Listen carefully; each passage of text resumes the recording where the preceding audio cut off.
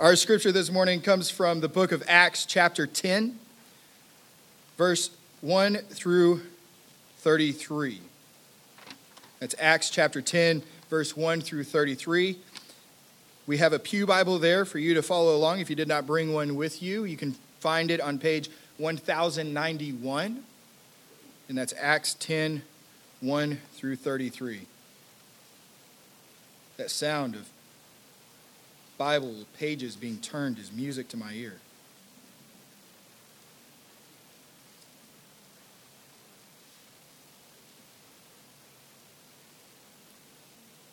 All right, now that everyone's there, let's go ahead and pray.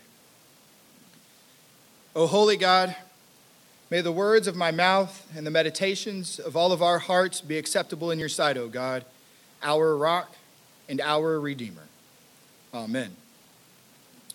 And so hold your Bibles open there to Acts 10, 1 through 33. Don't lose your place. I'm going to start differently, though. I'm going to ask your patience.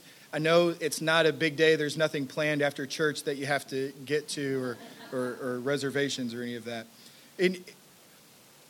To fully understand where we are in Acts chapter 10, we first have to understand a couple other things about the gospel. In Matthew 16, Jesus is with his disciples, and he begins asking them, who do others say that I am? And they say, well, some say Elijah, some say John the Baptist. And he goes, but who do you say I am? And Peter answers, you are the Messiah, the Son of the living God. And it's here in Matthew 16. And Jesus answers and calls him blessed, and that on him, on this rock, shall he build his church. If you've been in the church for a while, you might have heard that before. Peter is the rock, the confession is the rock on which the church shall be built. But Jesus goes on and says one more thing as he's praising Peter in his confession. He says this in verse 19. I will give you the keys of the kingdom of heaven. And whatever you bind on earth shall be bound in heaven, and whatever you loose on earth shall be loosed in heaven. Now, Peter is one of the apostles, one of the disciples who is there with Jesus. He makes the confession he's the Messiah, the Son of the living God. The great confession that is asked of all of us upon our baptism, upon our joining in fellowship here at First Christian Church of the Beaches. Do you profess that Jesus is your Lord and Savior, the Son of the living God? Yes. Yes. For those that have said it, yes. For those that are still unworried, well, where are you going, Pastor? Well, Peter, here upon his confession, Jesus confers him steward over the keys to the kingdom of heaven. Peter has been handed the keys to the kingdom of heaven according to Jesus, and now he is to steward them. This is in the Gospel of Matthew, written by Matthew, inspired by God. And here we begin this biblical narrative. And as we've read through Acts, all the way through chapter 9, Peter has played a majorly important role in the gospel, in the beginning of this new church, in the spreading of the gospel. Such a big role, in fact, that these keys he's been given. On the day of Pentecost, when the Spirit descends down, we see that it is Peter who goes out amidst the crowd who days earlier shouted, crucify him, and is there out in that crowd and unlocks the gospel to them and preaches.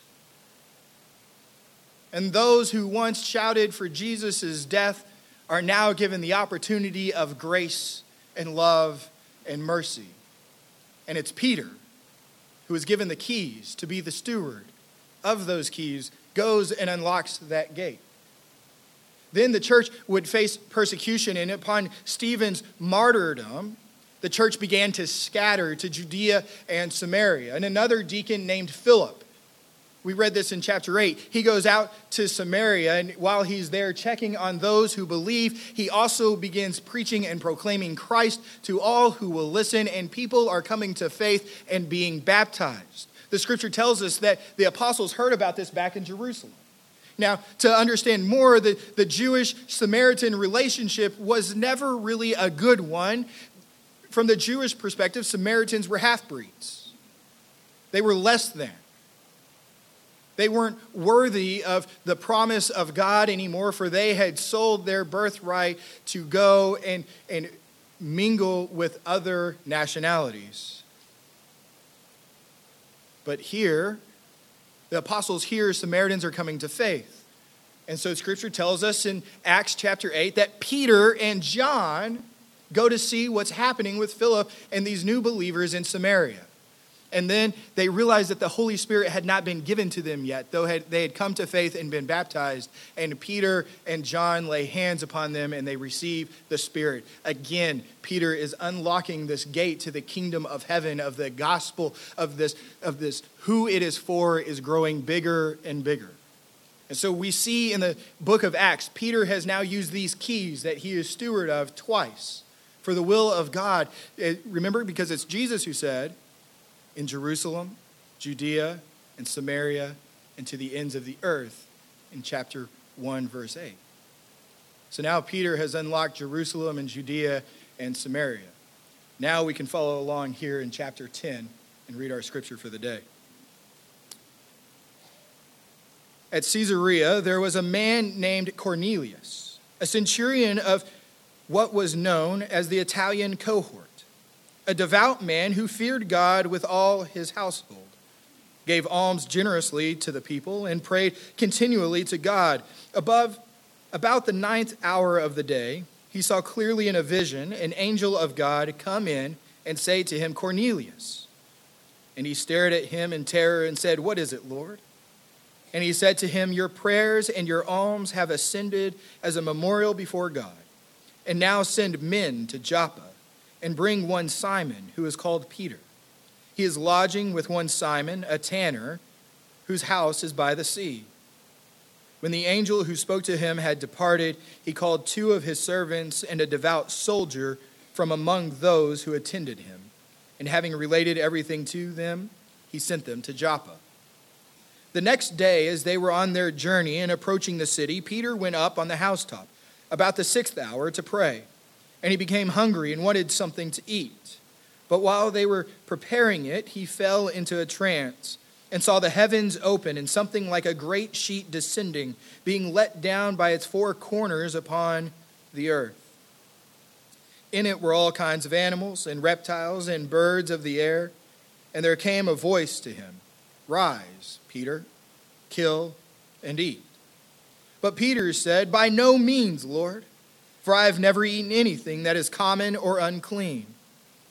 And the voice came to him again a second time. What God has made clean, do not call common. This happened 3 times, and the thing was taken up at once to heaven.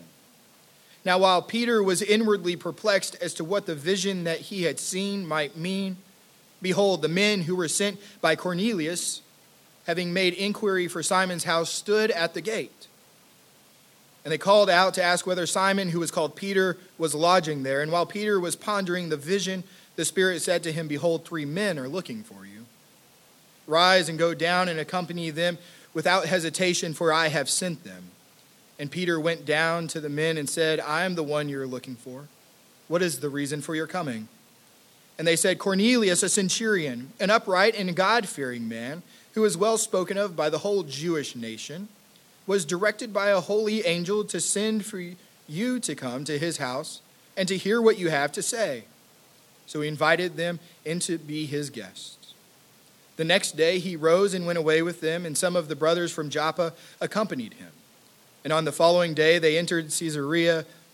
Cornelius was expecting them and had called together his relatives and close friends. When Peter entered, Cornelius met him and fell down at his feet and worshipped him. But Peter lifted him up, saying, Stand up, I too am a man. And as he talked with him, he went in and found many persons gathered. And he said to them, You yourselves know how unlawful it is for a Jew to associate or visit anyone of another nation. But God has shown me that I should not call any person common or unclean. So when I was sent for, I came without objection. I asked then why you sent for me. And Cornelius said, 4 days ago, about this hour, I was praying in my house, and in the 9th hour, and behold, a man stood before me in bright clothing, and said, Cornelius, your prayer has been heard, and your alms have been remembered before God. Send therefore to Joppa and ask for Simon, who is called Peter. He is lodging in the house of Simon, a tanner by the sea. So I sent for you at once, and you have been kind enough to come. Now, therefore, we all are here in the presence of God to hear all that you have been commanded by the Lord." Here ends the reading. This is quite a long narrative we find here in chapter 10.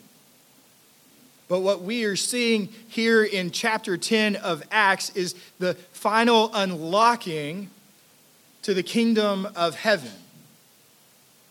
That Peter is called to go and bring the gospel that he brought to the Jewish people, that he brought to the Samaritans, now to the Gentiles. That God's kingdom is ever expanding and that the gospel is for everyone.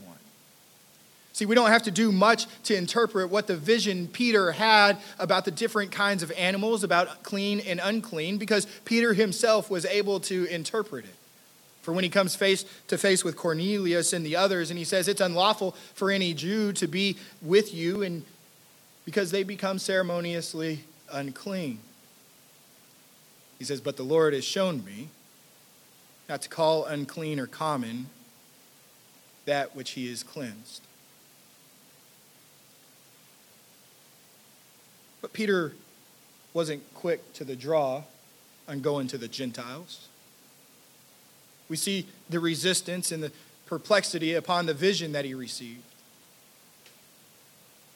For he was hungry and goes into a trance, and it says that this cloth with all kinds of animals and reptiles and birds of the air fall upon the earth, and Jesus tells him to rise, kill, and eat. "By no means, Lord."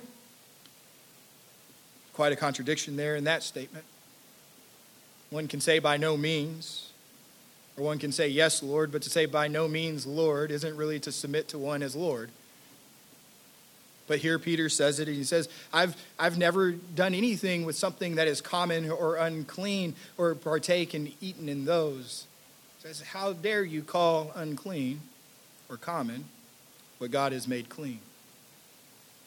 See, the dietary restrictions we can go and find in Scripture in Leviticus chapter 11. You don't have to go there now, but I encourage you to read them. It's quite interesting. You get the rundown of what can and cannot be consumed and eaten by the Jewish people. And here in this very Scripture, through Peter, through his ministry, through Cornelius, God shows Peter that the gospel is for everyone, and that the gate that was once put up to be used as a distinction between God's people and the Gentiles is no longer there, that the only distinction made in heaven and earth is those that call upon the name of the Lord and those who don't. And so in this story, we see Peter go on a mission to an unreached people group. But before he goes on this mission, Cornelius gets a vision himself to send for Peter. It was first Cornelius whose heart and ears and mind and soul was made ready to hear what Peter had to say. For when Peter comes to the house, he says, "This was the vision. Now go on, tell us all that you have been commanded." Ooh, you tell Peter that. We've seen what Peter says. Peter will preach the gospel unashamed, boldly, without fear of punishment or death. So we know what's coming next. We know why God has sent him. And we see through the narrative continued throughout the book of Acts that Jesus did not merely make a suggestion of going to all the nations. He made a commissioning, a calling upon the life of those who would call upon the Lord to go, therefore, to all the nations, baptizing them in the name of the Father, the Son, and the Holy Spirit. Peter was even resistant after hearing it firsthand himself. Peter was resistant after being told that he would go and be a witness in Jerusalem, Judea, Samaria, and to the ends of the earth. he did submit to the Lord after 3 more times. And there we find him in Cornelius' house, prepared to give the most important news to Cornelius, his relatives, and his close friends that they had heard in their entire lives. Because Peter has now gone on mission to an unreached people group. And because Peter did, we get to sit here today and celebrate and worship, because others have gone on mission to bring us the good news of Jesus Christ.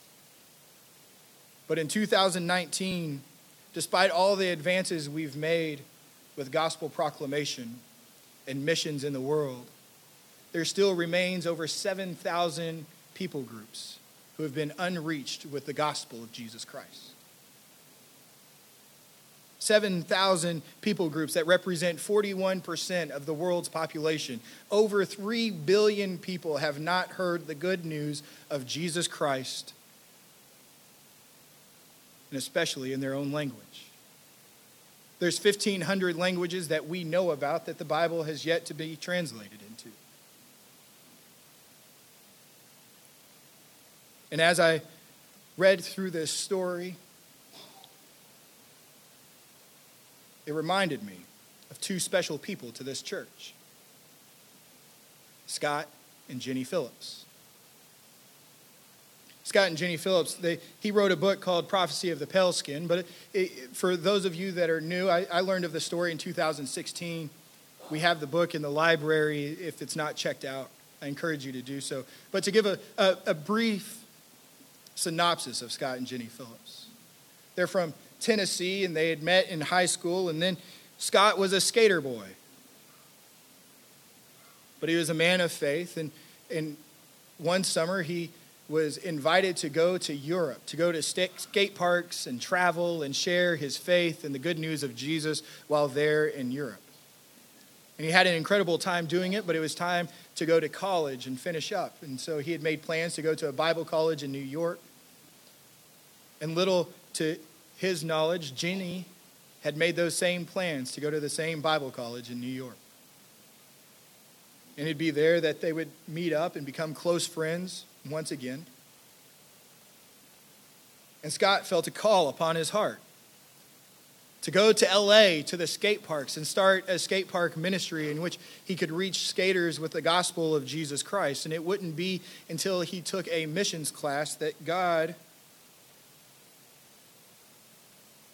placed on his heart to go to unreached people groups. He had a professor who taught a missions class there at his college in New York. And he says he was quite controversial because one day, as he was talking about the Great Commission, he hammered down the fact that we are told to go to all the nations. And so he sent out a form to all the students in the class that they could check and sign that said simply, when Jesus says to go to all the nations, baptizing them in the name of the Father, the Son, and the Holy Spirit, making them disciples, teaching them to obey all that I have commanded, that does not apply to me. And to sign it. Well, they were made quite uncomfortable, quite upset. But it touched Scott and Jenny's hearts. So much so, Scott realized that in the United States, we are blessed with many pastors and many resources to get the gospel to people here. But that there are people who have never heard the gospel in their own language. So they want to go and be missionaries to an unreached people group. They get married and they travel across the United States to Oregon to a training facility, and it would be there that God would lay upon their hearts to go to Indonesia, one of the fastest growing Muslim countries, a place where it's very difficult and hard and oftentimes illegal to bring the gospel to. You may have heard in 2018 of Jeffrey Chow, a young man who tried to go to the North Sinhalese people and was shot and killed on sight by the North Sinhalese. Here it would be Scott and Jenny Phillips that would take that trek 9 years ago into Indonesia, looking for the Dao territory. And once they arrived there through their dangerous trek and their long journey, they hiked up the mountain and found the leader of this nomadic tribe. They'd been unreached with the gospel before. They were known to be skittish around visitors and outsiders. They had their bows and arrows drawn and within hand's reach at a moment's notice if they needed to. Well, they were granted permission to come back and build a home there and live and learn about them. Because they said, we have an important message for you. So they'd go back and get the supplies and travel back to the Dow territory and begin building their homes. And people would help them and they would learn language as they would go along. And after their home was built, they said, there's no clocks, there's no dates or times there. It's when the sun's up, everyone is up, and when the sun goes down, they retreat to their homes. But when the sun would be up, their home would be filled with kids from all over the territory, staring, wondering, laughing, learning. People would come and go as they were nomadic, and in their villages of 3 to 4 households would travel through the territory. And after their house was completed, they began doing some light medical work and healing wounds and cleaning them up. And Scott admits that he became frustrated one day.